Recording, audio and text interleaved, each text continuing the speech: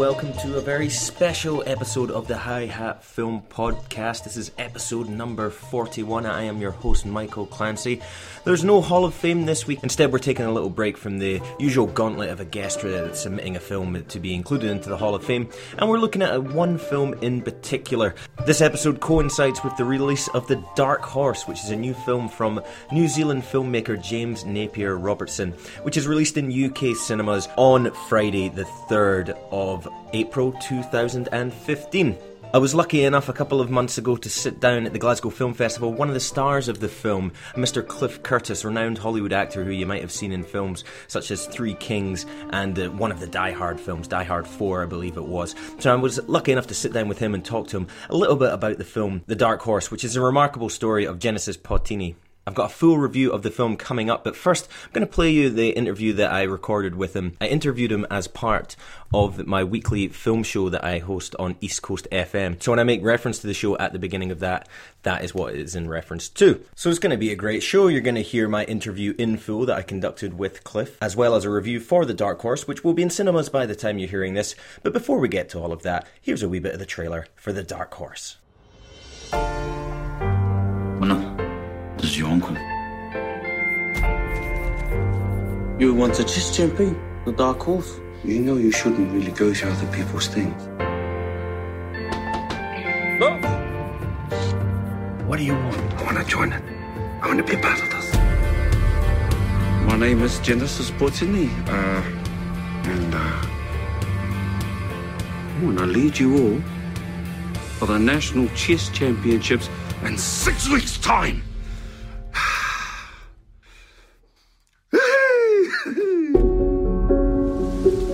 Jim, what are you doing? I can help them. They'll have a purpose. You talk dreams to those tamarikis, you better follow through. Take your meds, get your sleep, whatever.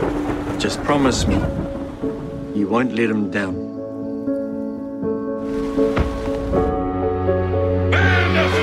I just want to give them a chance to say something out there in the world. You don't want them? I know you think I'd be shit at chess, but that's just because nobody's taught me. He's got to be a man now. I can't have you messing with this head. Doesn't matter if you're a pawn or a king or a bishop, you're all welcome to play on this board. This is the best thing that has ever happened to those kids. Go, it's so nice!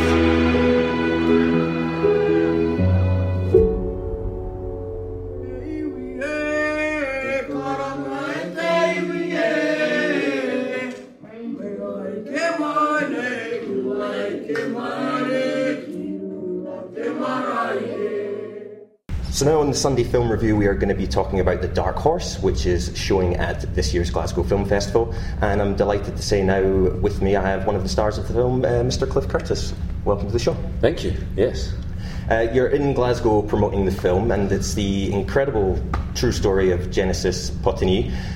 It's a story a lot of our listeners might not be familiar with, so I was hoping you could just start off by giving us an idea of his character and how that fits in relation to the film. Well, it's a really exceptional story about this man, Genesis, who had this great talent with chess and used that talent to teach youth, in particular youth at risk, how to sort of like believe in themselves and turn their lives around. It's a very inspirational story. But what's unique about the story and the film is that the circumstances that he suffered from bipolar. He was at times homeless, and he had many personal struggles that he had to overcome in order to make this happen. So you've got mental illness, homelessness, chess and gangs all in one film. Yeah, it's really the whole package. I know. I mean, and it's actually a really brilliant film. The writer-director is incredibly talented to weave those things together away and sort of like avoid all the traps of those genres and create something really unique and authentic. I can see why it would be an attractive role for you to take on. How was it you became attached to the project? I heard about the project. People have been talking about it for a couple of years. They managed to get the script to me, and I read that. And it's, the normal process: you read the script, then you sort of like have your doubts, and then you meet the writer, the director, and and the team, the producer. I looked at their work, and as we sort of talked, I became, and then when you discover the story, and I saw a documentary about him, and I thought, wow, this is an incredible story. This is an amazing film. If we get it right, it could be something really, really special. And I have to say, it is an absolutely remarkable performance that you put in. It's clearly a larger-than-life character. I mean, how do you go about preparing for that role? Because as you mentioned, there's the technical side of things, preparing, getting in the habit of learning the chess mannerisms, but also, carrying the weight of his mental state as well. Yeah, and the physical weight. Now, I put on something like 30 kgs. I was toothless. I played obsessively chess. I never played chess before.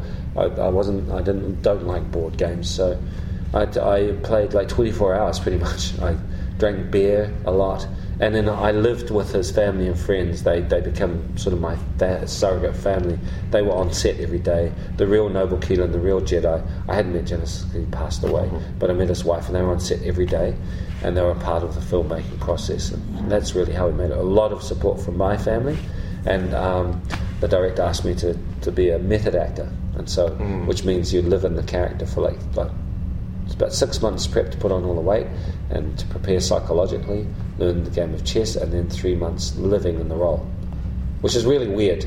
It's a very strange, intense thing to do. And was it going method? Was that a new experience for you? Is that something you've done in other roles? I played with aspects of it, but I've never really done it fully, because you can't. It's logistically, it's a nightmare, because you need everybody to be in on it, like the set PAs. Everybody has to support this whole thing.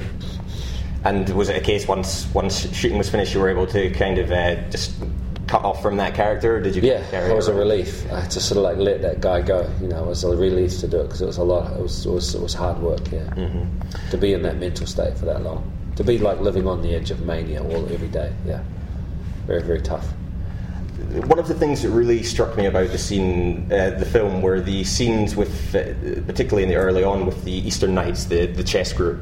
And I thought they were so well judged in terms of the kids kind of walking this line between chaos and order, but also like their interactions, I thought, came off really naturally. There was like the sort of good-natured ribbing, but there was also genuine affection. I mean, how was that achieved? Was it a case of just putting a camera in the room and watching them unfold, or was it very meticulous? No, we had a lot of support. We had like a great sort of acting coach and theatre director, Rachel. She spent all the time and got, she helped prepare James, the young James, for his performance, and worked with the kids.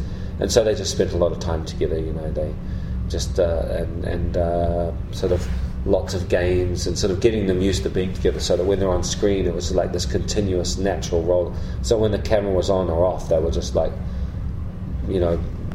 behaving naturally. Yeah. Right. Yeah. Yeah, a fair amount of improvisation as well, but all scripted dialogue too. So it's like, it is mixing and blending. Yeah, the talent from all of those young performers. Yeah, they're very heartwarming, aren't they? They really completely steal your heart, those kids. Yeah, terrific. I really enjoyed that. And why was Genesis able to make such a connection with these groups of kids? Was it down to the game of chess? Was it more about his personality, do you think? It was a combination of many elements. Of course, he loved the game of chess. He was obsessed with it. He treated it more as a religion. But he had a stroke of genius, really, his capacity, not just with chess, but his ability to empathise and to sort of connect with human beings. People fell in love with him. People he could, he not just taught children, he taught judges, police, businessmen about strategy and thinking under pressure. But he had this massive heart, this huge heart. He completely adopted people, including the writer, director, and the producer. Like he made you a part of his world and a part of his family. It seemed like I spoke to a lot of people that knew him, and he changed people's lives. He was just that kind of person. Just this sheer sort of empathy. And his ability to connect with people. He was a very, very unique human being. And do you think the film, he often tells stories related to his heritage? Do you think that was an important side of it as well? Yeah, I mixed up some of that stuff with my experiences in life, and I sort of brought that to the film as well, like things that, part of our heritage and our stories, our mythology and stuff. he mixed it up. Yeah, he did that, and I do that as well. So it was where my character and his character, I found sort of like these bridges between him and me where I could relate. And you started your own production company, I think, in 2004, and kind of the mandate was telling these Indigenous stories. Why is that so important to you? Well, because if we don't tell them, then no one else will, basically. Or if they do tell them, there'll be distortions of who we are. So we'll be sort of like, for The Piano, for example, which I love that film, but I was carrying the piano. You know, it wasn't a reflection of our life, really. It was we were the backdrop to this other Scottish story, actually. So, you know, if we don't tell these stories, other people will tell them and own those stories, and we need to learn to tell our own stories to ourselves and for ourselves. So it's just like Scottish people. It's like, you know, I don't know, how do you feel about, like, Mel Gibson telling, you know, or Hollywood grabbing sort of like your national heritage and then turning it into a Hollywood movie. You know, we have feelings about these things. Not that they're not legitimate movies, you know. Sure. I loved Braveheart for what it was, but, you know, Scottish people need to tell Scottish stories to understand themselves and for us to understand you better. You see, it's like a pretty human thing. You need to develop your own voice in cinema and television. Definitely. I spent about 4 years after that film came out explaining to international friends that we don't live in these huts and show our bums to people. So Braveheart did a lot of damage in that respect. There's many fine performances in The Dark Horse. James Rollison is clearly a standout. I mean, you had a lot of one-on-one scenes with him, and there was clearly a lot of chemistry. Was that natural, or was there a lot of work to be put in? He's a heartbreaker, just naturally, just as a human being. You just fall in love with the kid, and so he's very much the heart of the story. But I discovered him when I was producing, or we discovered him when we were producing the film Boy. Yes. And he was the lead of that. But, you know, there's this fear that he's going to lose that magic or something as he gets older, but he certainly hasn't. And in terms of discovering new talent, the actor that played your brother in the film, Wayne Happy, I understand he hadn't really worked before. No, he's an ex-gang member. Right. And he was brilliant. He's a scene stealer. Absolutely. Like, you know that when you're watching this guy, this is not acting, this is somebody reliving their life on screen for you. And I was like, whoa, you know, it's a whole, and authenticates those relationships. So, you know, all of those elements made it real. It brings a lot of power to it. Oh, he's brilliant, isn't he? Terrific. Yeah. I couldn't look away when he was on screen. He's so compelling, yeah. And you served as an executive producer for this film. Is there any interest in getting behind the camera in a director capacity? Yeah, I think that's going to happen naturally. I just have to find... I think it hasn't happened yet. I was talking to Neil Cross from Luther about... He lives in New Zealand, maybe doing a film around his first novel. But I haven't found the story that I'm going to do yet. I've got some ideas, but I think I'm going to have to write it. Yeah, because it's just... I think that's going to happen pretty soon in the next few years. What will we see you in next? Well, I've got The Dark Horse as a feature film. Has got The Dark Horse. I've got The Last Nights with Morgan Freeman, Clive Owen, and then I've got a movie called Clavius coming out as well. So I've got 3 films and a new television series, a spin-off from The Walking Dead. So I don't know if people know of that TV series here in Scotland. Have you heard of it? Oh, absolutely. I love it. Can you tell us much about that? I can tell you pretty much. They've told me all the things I can't. I can't tell you my name. I can't tell you the name of the show because they haven't settled on that. I can't tell you where we're shooting, and I can't tell you what happens. So those are the things I can't tell you. Well, it's good to have a bit of mystery in mind. I was like, what? Well, the film is showing in Glasgow on the 19th and the 20th of February. I think it gets a release in early April in the UK, and I think it's just terrific. So, Cliff, thanks so much for taking the time to talk to us today. Yeah, thank you, and I hope your audience gets the time to see the movie. And I really hope they do as well. The Hi-Hat Film Review. So we're talking all about The Dark Horse today on the Hi-Hat Film Podcast, and we've just heard an interview that I conducted with one of the stars of the film, Cliff Curtis. Now it's time to give you my thoughts on the film. So it's a stirring drama from New Zealand director James Napier Robertson. It sees Cliff Curtis play Genesis Potini, a chess prodigy who's fallen on tough times. He's faced homelessness. He's also been in and out of mental institutes due to his bipolar disorder. The conditions of his most recent release are that he needs to stay with his brother, gang member Ariki, played here by Wayne Happy, along with his son Mana, played by James Rollison. With help from an old friend, Genesis is allowed to volunteer at the Eastern Knights Chess Club, a group that caters for at-risk youth in the community. Through his unique insights into the game and using cultural stories from his Maori heritage, Genesis is able to inspire the group to the Junior National Chess Championships. He also faces challenges at home, however, as Ariki prepares Mana for a life in a gang. So, this is a remarkable true story based on the life of Genesis Potini.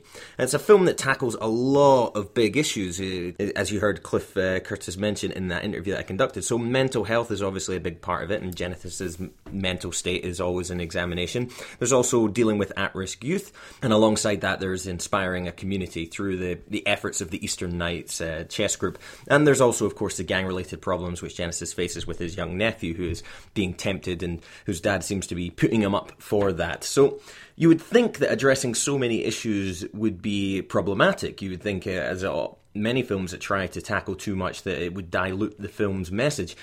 So it's very much to director James Napier Robertson, who coincidentally wrote the piece, that it does manage to tackle so many issues, and it does manage to balance them so well without shortchanging its audience. So personally, I find it a very powerful, very, very moving film. And one of the main reasons for this is the performances. I mean, Cliff Curtis is just superb as Genesis Potini. It's a character that's just dealing with so many things, and it's a really, really well-judged performance. He's sympathetic, he's vulnerable, but you can tell that he is totally immersive in the role. We heard him mention in the interview how he went method for the role, and it's certainly what benefited the project immensely. It's not, however, just a case of one man stealing the show. You have James Rollison, who's playing Mana, who's worked with the director before, and it's, again, a really, really observed performance. You can see him as this young man. He puts up a tough front when Genesis first moves in. He's very aggressive towards his uncle, but you can see as it kind of chips away, you just see how vulnerable he is, and it's a very well-judged performance from somebody so young. You also have newcomer in the form of Wayne Happy, who was a real-life gang member, and this is one of his first roles. And again, as Cliff mentioned in the interview, you can't look away from him. When he's on screen, it is just electric. He just oozes this kind of menace, which really, really adds to it. His character's actually a fascinating one as well, because while in general he's a pretty bad guy, he's in a gang and he's pushing his son in this direction, you soon learn that his motivations don't make him completely despicable, and there is room for redemption. And his story, while not at the forefront of the film, was one that really, really fascinated me. So those are three great central performances. If you add on top of that the young actors, who we talked about in the interview, the young actors who are in the club, and they are just totally, totally charming, totally, totally believable. I've worked as a youth development worker for some time now, and you often see films like this where you just don't really believe it because it's a bunch of characters. Here, I was totally convinced. I was astonished at just how accurate these exchanges were. I've been in meetings with at-risk youth where the interactions went just like this. So it's a remarkably well-judged and well-observed film, and I think that James Napier Robertson deserves credit not only for writing such convincing things, but also for getting such great natural performances from such a young cast. It's really, really, really impressive. Well, so we've seen films where troubled youth are kind of inspired by an enigmatic kind of coach, and those films often fall short. They often feel kind of unbelievable, and they seem a little bit hammy and a little bit far-fetched, but this film is just written, directed, and performed so immaculately that it really, really pulls it off. I mean, there's no secret about the fact I absolutely love this film. I think any film that kind of tackles these at-risk youths are always films that are really going to reach me, but I think if you have an interest in that, if you have an interest in how mental health is portrayed on screen, I think there is something in there for that. For me, it's one of the best films of the year so far. I can't recommend it highly enough. The film is The Dark Horse. It is released in the UK on the 3rd of April 2015. I'm hoping it will be released in the US a little bit later on in the year. If you have a chance to see it, definitely seek it out. It's a winner from my book.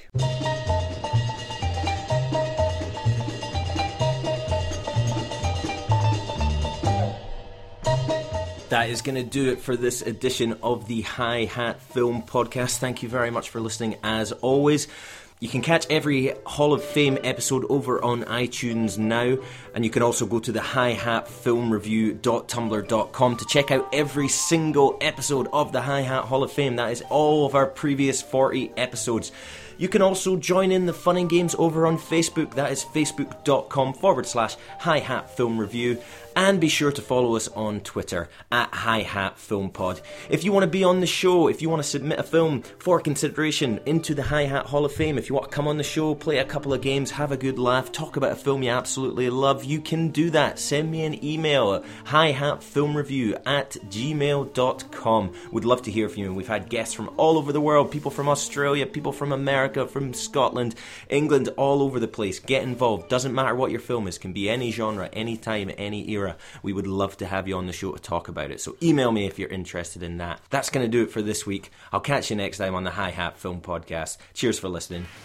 Give me my 20,000 in cash. We came, we saw, we kicked his ass. I think you woke up the dead with that blast. We came, we saw, we kicked his ass. Think fast, I talk fast. We came, we saw, we kicked his ass. Boys, this is not my Batman class. We came, we saw, we kicked his ass.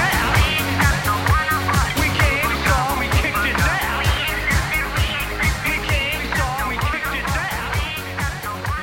We came, we saw, we kicked his ass. I won't touch Barton, not until I make him kill you. Slowly, intimately, in every way he knows you fear. And then he'll wake just long enough to see his good work. And when he screams, I'll split his skull. This is my bargain, you mewling quim.